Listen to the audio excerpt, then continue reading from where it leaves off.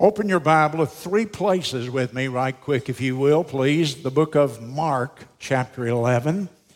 Mark, chapter 11. As soon as you get your place there, go to Luke, chapter 11. Mark 11, Luke 11, and Ephesians 4.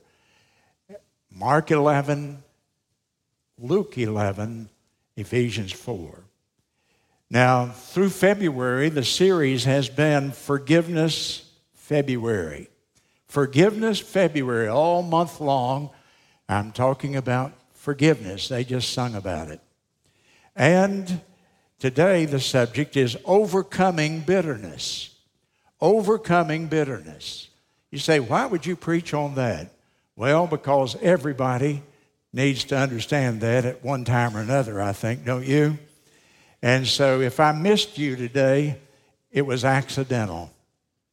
My bow is pulled and my arrow is set on every heart here because at some time in your life, you or I are going to have to know how to forgive people, and bitterness will creep into our hearts.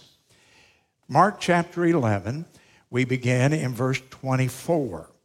Therefore I say unto you, whatsoever things you desire when you pray. Now, we've been emphasizing prayer, haven't we?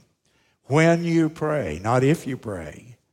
Believe, and we've been emphasizing faith, so we got it all there in one verse. Whatever things you desire, when you pray, believe that you receive them and you shall have them. And when you stand praying, forgive. Note that phrase. It could not be simpler. As you pray, before you pray, in your prayer, forgive. If you have aught against anyone, that your Father also, which is in heaven, may forgive you your trespasses. And if you do not forgive, neither will your Father, which is in heaven, forgive your trespasses. Now, he was speaking here to Christians. He's not speaking to the unsaved. Your salvation is not dependent, we talked about that last week, on your practicing Christian graces. But in this passage, he's telling the disciples how to maintain their fellowship with him. And it's contingent upon me not having aught in my heart toward others. Mark 11, then Luke 11, verse 2, he said, when you pray, and he's teaching here the Lukean version of the Lord's Prayer. When you pray, say, Our Father who art in heaven, hallowed be thy name, thy kingdom come, thy will be done as in heaven, so in earth.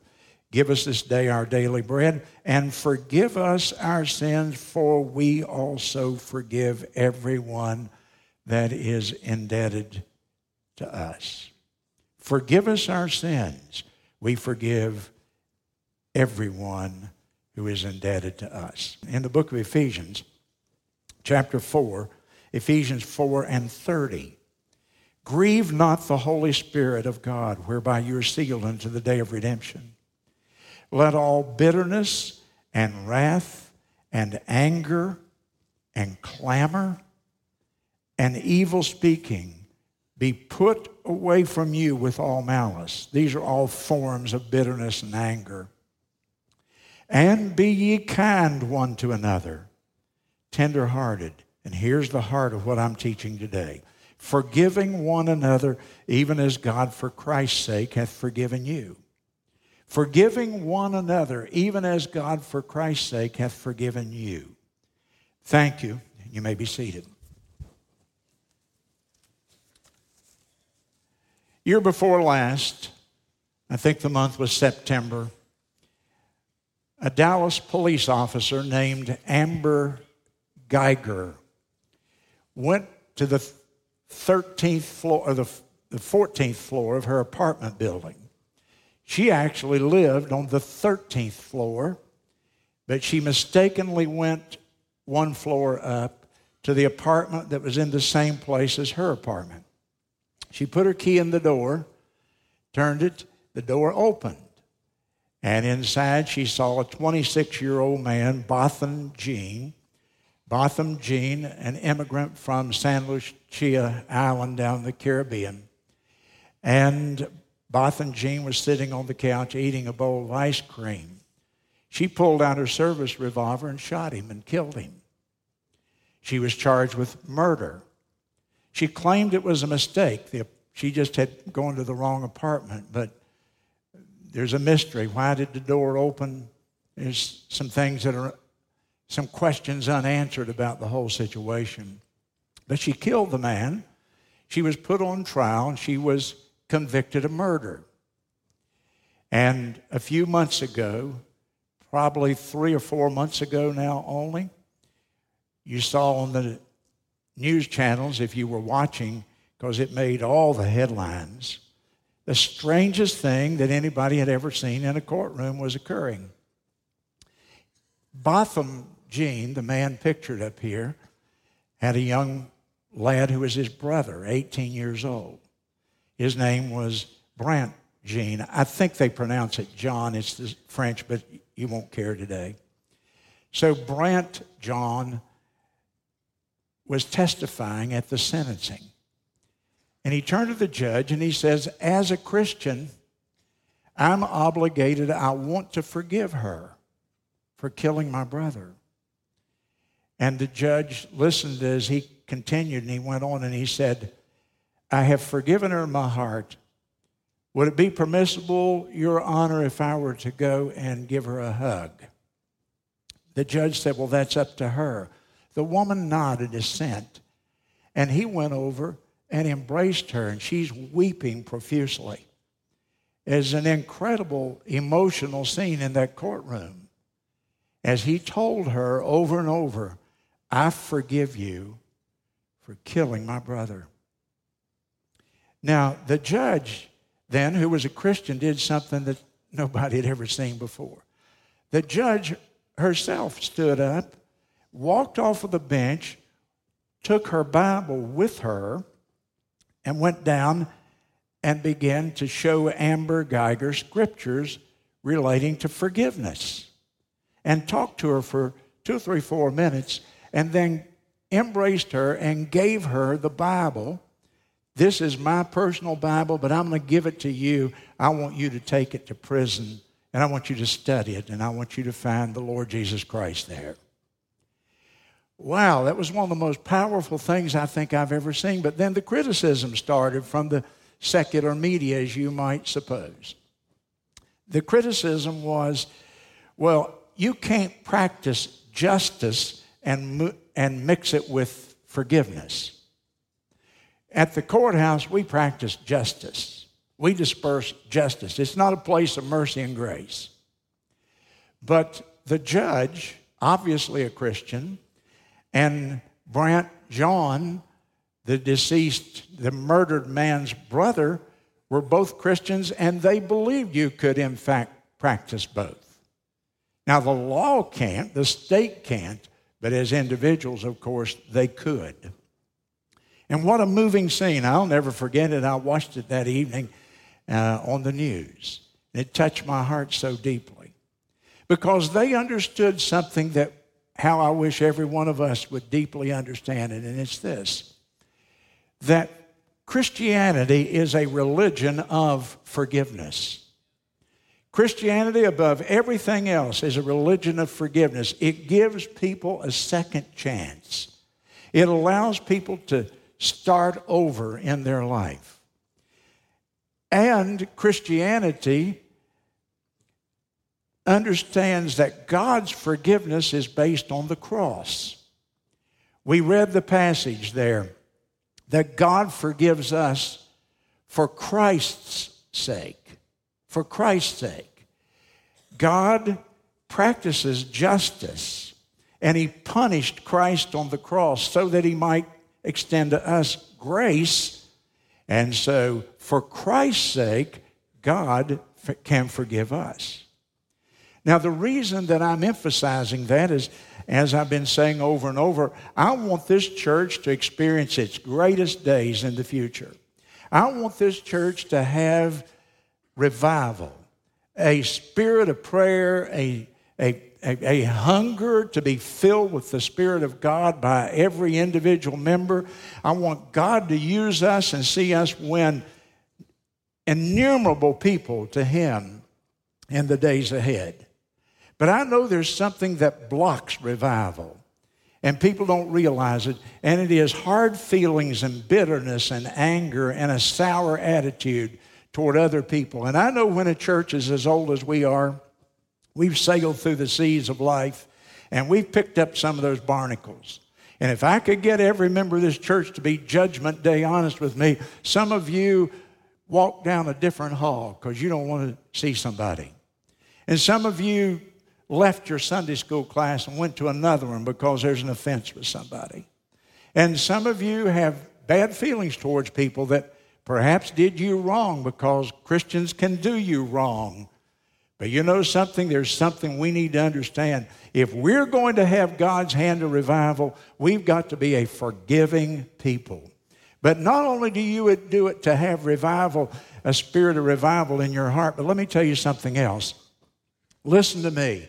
I'm going to play the counselor for just a moment. Listen to me. Don't ever forget this. There is a direct link between your emotional and spiritual health and your willingness to forgive other people. There is a direct link between your emotional and spiritual health and your willingness to forgive other people. So let's look at this subject today. A biblical understanding of forgiveness. A biblical understanding. This is what God says about forgiveness. I want you to turn to one more scripture. And it's in the book of Hebrews. So you're just turning to the right all the way through here today. In the book of Hebrews, chapter 12, and verse number 15, it says, looking diligently, lest any man fail of the grace of God, lest any root of bitterness springing up trouble you, and thereby many be defiled. Now mark that verse and mark it well in your Bible. At some point in your life, you'll need to practice that verse, as every one of us shall. Now, look with me. Bitterness here is pictured as a root that's growing in the soil of your heart. Bitterness is pictured as a root, and your heart is the soil surrounding that. Now, where does a root come from? Well, a root had to come from a seed of some sort. And you know what the seed that always begins the root of bitterness? It's somebody offended me. Somebody hurt me. Somebody did me wrong. And I build up a resentment toward that. It may be one person or many. It might be toward the church. It might be toward the school. It might be toward your employer. Somewhere in life, there's a seed, and it forms into a root of bitterness. An offense has occurred against you. Now, Dr. Harley, who has been on our staff for several years and is a practicing psychiatrist, and he is right now homebound. He's unable to be with us. But Dr. Harley taught me something that was one of the best things I've ever learned in dealing with people. He said, Pastor, I've dealt with thousands and thousands of patients. And there is a progression that happens with people when they don't deal properly with their bitternesses and their wounds and their hurts. And he laid out the progression for me, and it makes so much sense. And so here's a person, they're offended, and this little root of bitterness begins in their heart. First, it's a wounded spirit. And so they sort of brood, they sort of pout, they sort of distance themselves. You watch people, they'll back up from a friend or from the church or from a relationship that they have. They move backwards. That wounded spirit develops. And then it forms into this root of bitterness. And that root of bitterness begins to poison the ground, the heart, the soil all around it. And it progresses.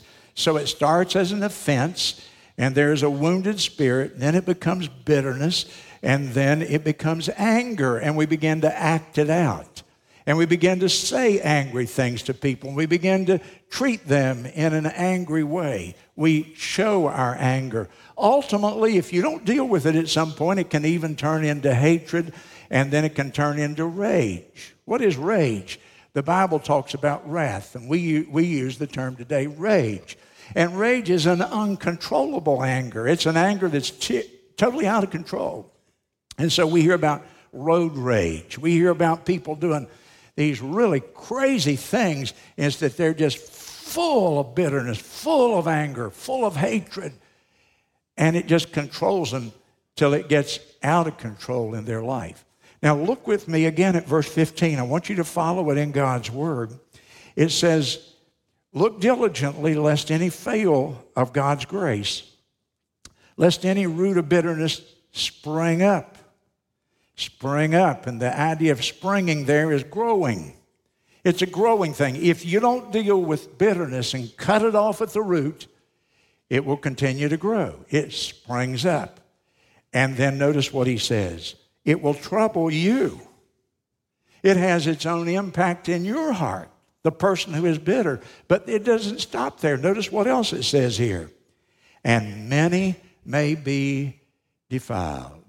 In other words, it starts in my heart, it troubles me, and then it spreads, and it troubles other people. Other people are defiled. They're touched by it as well. Now, it might start with a significant event. It might be some thing that occurred in your life that is going to affect your life adversely the rest of your days. It might be a life-changing, transforming thing that happens, and you get bitter over it. You're fired from your job, and you can never get a good job, it seems like, again, to replace it. And so it would be easy to get bitter.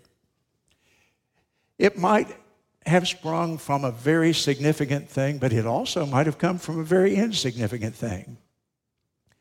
And a little disagreement between you and a friend. A comment that a teacher made to your child.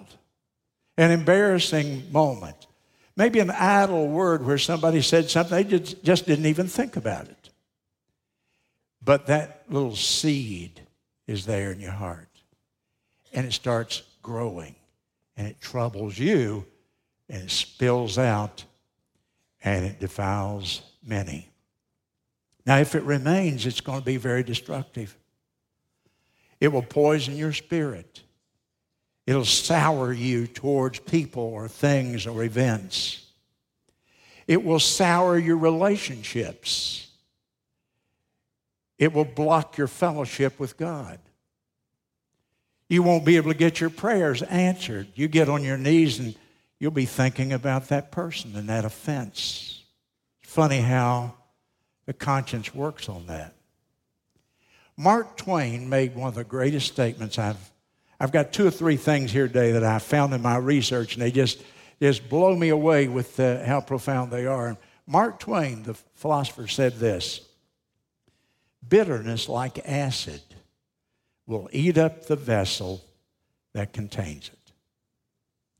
Bitterness, like acid, will eat up the vessel that contains it. So it'll become very, very destructive in your life. A biblical understanding of bitterness, and these passages give us a great insight to what God thinks about it. So how am I to respond to bitterness? You know, I will admit to you from my own experience and also from my experience dealing with other people now, many people through the years, hundreds, thousands perhaps.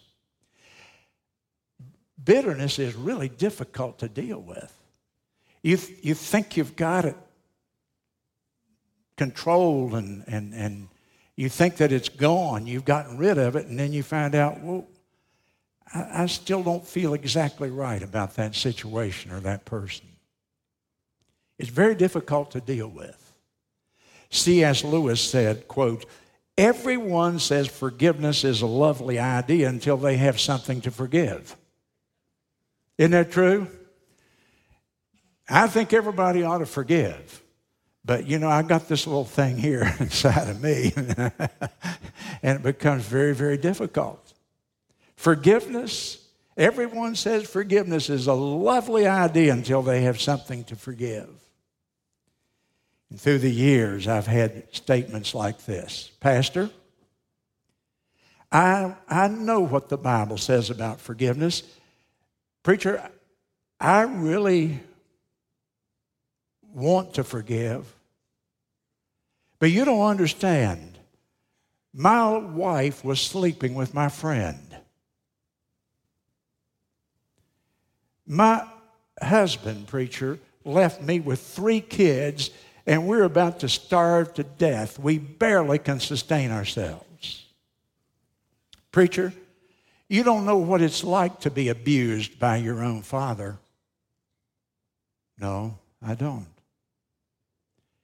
Preacher, a drunken driver put me in this wheelchair for the rest of my life.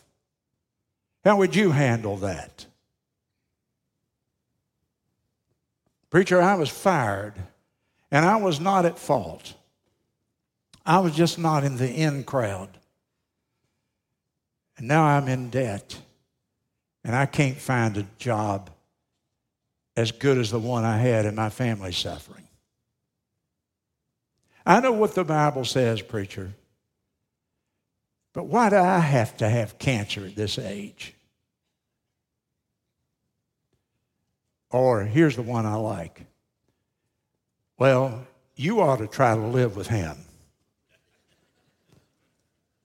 Meaning, if you had to live with that bird, you'd be bitter too, right? And sometimes she's right. And so these tremendously difficult situations that people deal with. And forgiveness is a wonderful idea until you have a major life-crushing event, and then you have to deal with it. And it is so, so difficult. It's not only difficult, or one of the reasons it's difficult is that it's so unfair. Forgiveness is so unfair. Because now you got to think with me a minute. It's the one who has been done wrong who has to pay the price. You see, who was wrong, God or us? We sinned against God. Who has to pay the price of forgiveness? God has to pay the price and give His only begotten Son so that we can be forgiven. You see, it's the guilty one who often walks. And so now as a Christian, here I am. Here is Brant John. He's lost his 26-year-old big brother. His big brother was a fine Christian man, I understand. And he's gone forever. At the peak of his life, at the peak of his powers, he's been mistakenly killed. And now he looks across the room at the woman who took his life. And what does he say? I can spend the rest of my life with revenge burning inside of me, and it will simply destroy me. It won't hurt her one bit. Or I can act in grace like the Lord acted toward me. And I can act in mercy like God acted toward me. And I can be free. I can be cleansed of the poison that is eating me up. Forgiveness is difficult because the one who has been wronged has to pay the price. But we learn something about grace in that, don't we? Because it's God's grace that brought us forgiveness. Many people not only find it difficult, but I've found out through counseling with church members and people in general that most bitter people deny they're bitter. And so how many hours have I wasted trying to counsel people and say to them lovingly and kindly, look, you're bitter. Oh, no, I'm not bitter. Here's the way they say it every time now. I'm not bitter. I'm just hurt. I know what's coming. I'm not bitter. I'm just hurt. No, you're bitter. Admit it. The truth will set you free until you can look yourself squarely in the mirror and say, no, I am bitter, and it's affecting my life. But they'll say, no, I'm just hurt, which is another way of justifying your bitterness. I can be bitter because somebody did me wrong. Be honest with yourself. Look down in your heart. Be Judgment Day honest. And are you bitter today? And then many times bitter people minimize it. Oh, it's no big deal. It's no big deal, preacher. I'm not really bitter. It's just a little thing. I'm dealing with it. Let me ask you a question. I'll tell you whether it's a real deal or not. Is your relationship the same now as it was before the offense? If the relationship has changed, then probably you may be dealing with that root of bitterness. If you've drifted away, moved away from that person that you were once close with. So it is very difficult. It is easy to deny, and bitterness is easy to delay on, because we'll say to ourselves something like this, now I know I've got to do something about it, but we put it off. We procrastinate on it. And the months pass, and the years pass, and we haven't done anything about it. Here's that quote that I ran into this week that is so, so powerful. You might want to write it in your Bible. To refuse to forgive is to burn the bridge over which I must travel to God. To refuse to forgive is to burn the bridge that I'm going to need to go back over to find forgiveness with God. Difficult, a hard thing to deal with. Now, however, Jesus gave us a model. He gave us an example. Now, I want you to turn in your Bible back to that passage in Ephesians. It's such a short little passage, such a short little phrase, but boy, it contains the wisdom of the worlds in it. It says, as God for Christ's sake hath forgiven you. As God for Christ's sake. And Jesus is, of course, our example, the model for us.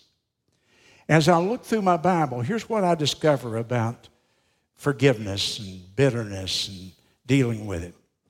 In Isaiah chapter 44 and verse number 22, I read these. In Isaiah 44:22, it has the idea of blotting out. Forgiveness is the idea of blotting out our sins, our transgressions, our iniquities. And so in Isaiah 44:22, it says, God says, I have blotted out thy transgressions. Like we would take an ink blot and blot out something, scribble it out. We just blot it out. You can't see it. It doesn't exist anymore. God says, I have this transgression recorded here, but I'm blotting it out for the sake of Christ. Matthew 6:12, the Matthew version of the Lord's Prayer. It presents forgiveness as releasing from a debt, that I owe a debt and I no longer have to pay the debt. Forgive us our debts, he taught us to pray, as we forgive those who are indebted to us. In Matthew chapter 11 and verse 28, forgiveness means to lift a burden from off of people's shoulders, and it is a burden.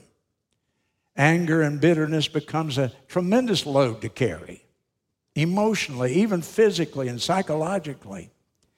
And in Matthew 11:28, lifting the burden is said by the Lord like this, come unto me, all ye that labor and are heavy laden.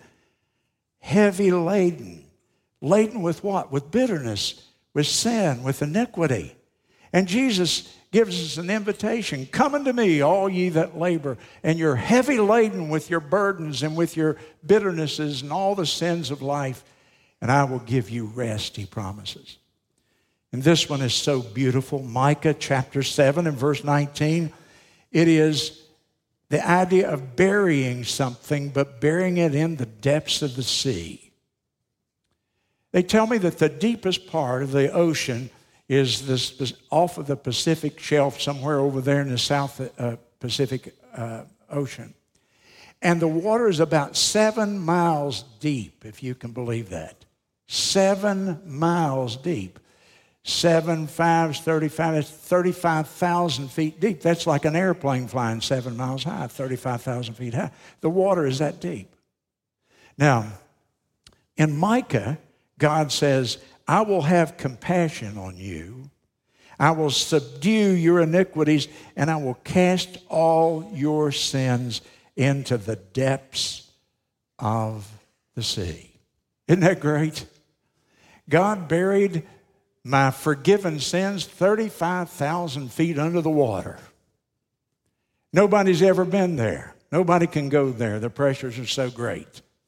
And God says, I have taken your sins and your transgressions, and I have so forgiven you. I've put them in the depths, the deepest part of the ocean, and I will remember them. I choose not to remember them ever again. Let's make sure we understand what forgiveness is not. Forgiveness is not excusing another person's sinful behavior or approving of their evil. Forgiveness is not removing the consequences of sin or overlooking some criminal behavior. In fact, Brent Jones said to Amber Geiger, I forgive you, and embraced her, and they gave her a Bible, but she still has a sentence, and she has to pay that sentence for murder. So forgiveness doesn't mean you take away all the consequences. Be careful with our children. We can forgive our children, but sometimes it's good for them to understand and pay the consequences of their deeds. It's the only way that we learn in many cases. Forgiveness is not condoning abuse. It's not letting others abuse you. It's not being a doormat where people can walk over you and take advantage of you. It's not at all what forgiveness means. Forgiveness doesn't even mean that there can always be reconciliation or restoration. Sometimes it's not possible. Sometimes you can't find the person. A woman came to me and said, I'm having problems, preacher. And I said, what's that? And she says, how do I forgive a dead man? How do I forgive a dead man? Well, I counseled with her about it. We talked about that. But it's not always possible that you can walk away with a feel-good feeling of, that we've resolved all this and all of this is taken care of reconciliation. But you can go away feeling right in your heart and your conscience and knowing that you don't have any bitterness in your heart. And so the basis of God's forgiveness is always the cross. Ephesians 4:32, forgiving one another as God, for Christ's sake, forgave us. When they nailed Jesus to the cross, one of the very first words that Jesus said was, Father, forgive them. Now, they had just put him on the cross. Father, forgive them. They don't know what they're doing right now. And then he goes through 6 hours. Father, forgive them. They know not what they do. But then, we're at the end of the 6 hours. And he's ready to dismiss his spirit. And what are his words? It is finished. It's finished. What did he mean? What was finished? The debt for sin was finished. The payment of sin had now been made to God, to God's justice specifically. And so he began the cross with, Lord, forgive them. He ended the cross with, it is paid. That's really what that means. He said the word tetelestai, which was a Greek word that meant the debt has been paid. He viewed forgiveness as being a debt to be paid. And so we follow his example. We say, Father, forgive me. And then we say, as we forgive those that we've sinned against or that we have bitterness toward. So forgiveness really is, here's what forgiveness comes down to. If I've brought you to a point where you're thinking, boy, I want to do this. I want to get my conscience so clean. I want to be squeaky clean before the Lord.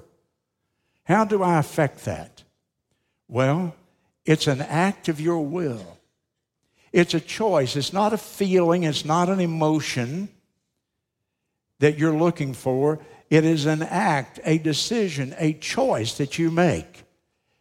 And don't wait till you feel like it, because Satan will come and he'll change your mind. Circumstances will intervene. You won't have a good opportunity.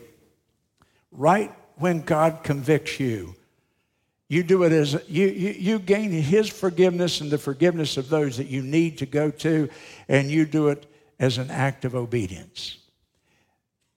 Here in Kent and Clayton and myself and others, when we counsel with people, we tell people, here's what forgiveness means. If you're going to say to somebody, now, I forgive you, or if somebody comes and says, you offended me, and you want to say to them, well, I want your forgiveness. Here's what forgiveness means.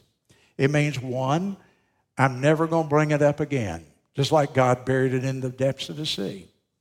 Number two, I will not mention it to anybody else ever. It's gone. It's blotted out. The load is lifted. It's gone. And thirdly, I'm not going to allow myself to think about it and brood about it. And so every time Satan tempts me with that thought again, and he will, you're not going to erase your memory bank, your database, but every time Satan brings that up to you, do you know what you do? You have some scriptures you go to, and you go through this process. And so it's not only an act and a choice, but it's a process. And as you go through the process, I promise you that in a little bit of time, God will take that away. You just confess your bitterness to God, and then if you need to go to someone, you go to them, and here's what it means. I'm not going to brood about it and think about it anymore. I'm going to go to the Scripture when that temptation comes. I'm not going to mention it to anybody else, and I'm never going to mention it to the person in question again. Their blessings and the benefits are so great if you'll do that. Number one, when you forgive, it cleanses you of the poison of bitterness. It cleanses you from the poison of bitterness, the resentment, the anger, the negative feelings, the sour attitude that you have towards someone or somebody. And secondly, it'll bring revival to your soul. You know, one mark of revival is joy. A mark of revival is, man, I'm free. Somebody said, and I love this statement, we want the roof to come off and we want God to come down. But first, we need the walls to come down, and we need to get right with other people. Don't you like that? We want to say, Lord, just take the roof off of this place and let your blessing come down. And oftentimes, that ain't going to happen. We need to get the walls down and get things right horizontally, and then things will be right with us vertically. So it'll cleanse you of the poison of bitterness to go to God for His forgiveness and to others, if necessary, to ask their forgiveness. It will bring revival to your soul and joy to your heart. It will give you the joy of a clean conscience. I was reading Psalm number 51, where David has sinned so horrendously. He's actually been involved in conspiracy to kill a man. He's committed adultery with that man's wife. It's a horrible black stain that's on his reputation forever. And boy, did he suffer the consequences for it. He really suffered the consequences. And then he gets on his knees and he begins to cry out to God. And he asks God for His forgiveness. And do you know what he said at the end of that psalm? He said, God forgave me. And he said that joy flooded my soul, and he broke out in song. He had a private singing session. singing the praises of God because his heart was so light and his spirit was so cleansed. He enjoyed forgiveness. I'll remind you of what I said a moment ago. To refuse to forgive is to burn the bridge over which you must travel to God yourself. Who do you need to forgive? What do you need to forgive? You've heard the story of Corrie ten Boom, maybe not. Corrie ten Boom was the daughter of a jeweler in Germany when the Nazis took over. And they were rounding up the Jews, and she and her father and mother and family were devout Christian people. Corrie was just a teenage girl. She and her sister, Betsy, assisted their mom and dad in the jewelry store. She was the first certified gemologist in the land of Germany.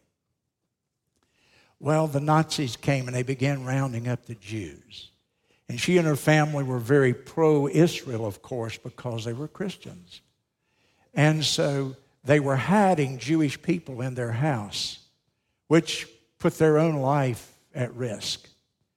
And the authorities began to investigate, knew that they were hiding Jews, came and arrested the family, and took them to Ravensbrück, which was a concentration camp. Her dad died 15 days after he got there because he was very old and very frail. And Corrie and her sister Betsy were marched in. And she said, we were put in this big room and there were stacks of shoes and clothing and all kinds of personal effects in the room. There was 3 or 4 Nazi guards there. And there were these guards sitting on these chairs, and one came to us with his rifle and in his starched uniform, and he said, take off your clothes. And he made them strip naked. She said, I looked at Betsy's little body. It was white as parchment. And she was so retiring and so shy. And these old guards were leering at us and smiling and laughing as 2 little virgin girls had to strip bare naked and throw everything they had on the pile. She doesn't say what else happened, so I'll stick with the facts, but she infers that perhaps other things happened as well. You can imagine.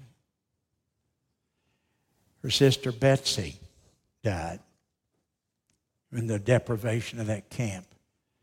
And then the war ended, and somehow before the war ended, somebody made a mistake administratively in an office, and she was released. She believed it was the providence of God. She went home, ultimately came to the United States, traveled around. I heard her speak when I was a student at Columbia Bible College. And Corrie then tells the story. I went everywhere giving my testimony, telling my story of the Nazi camp and how I had to strip naked in front of those guards, and what a humiliating experience, and how I was abused. And she said, I was invited to go to Munich, Germany, to a large church. And in Munich, they said, tell us the story. Munich, of course, this was 15, 20 years after the Nazi era. And she said, I gave my testimony, and I told the story of my experience in the camp and what Betsy and I endured. And she said, the unbelievable happened. A man came up and stood in line where people were forming a line to just speak to me. And I recognized him. It was the guard. It was the same man. He was older, but I could never forget that face. She said, I was flooded with emotion. It was like my blood had turned ice. And she said, he came up and he said, you said you were at Ravensbrück. I was a prison guard at Ravensbrück. I did some horrible things, but God has forgiven me. And then he said, with his hand out, will you forgive me? She said it was as if his hand was extended for an hour, though it was just a few seconds. That whole story came through my mind. I saw him standing there leering at me in his uniform and his gun. Betsy, naked and trembling in front of me, and me taking my clothes off. And then I remembered what I was. And I put out my hand and I said, I forgive you. Only God's grace can do that. Only the grace of God can do that. And that grace is available for us, isn't it? Stand to your feet with me, please.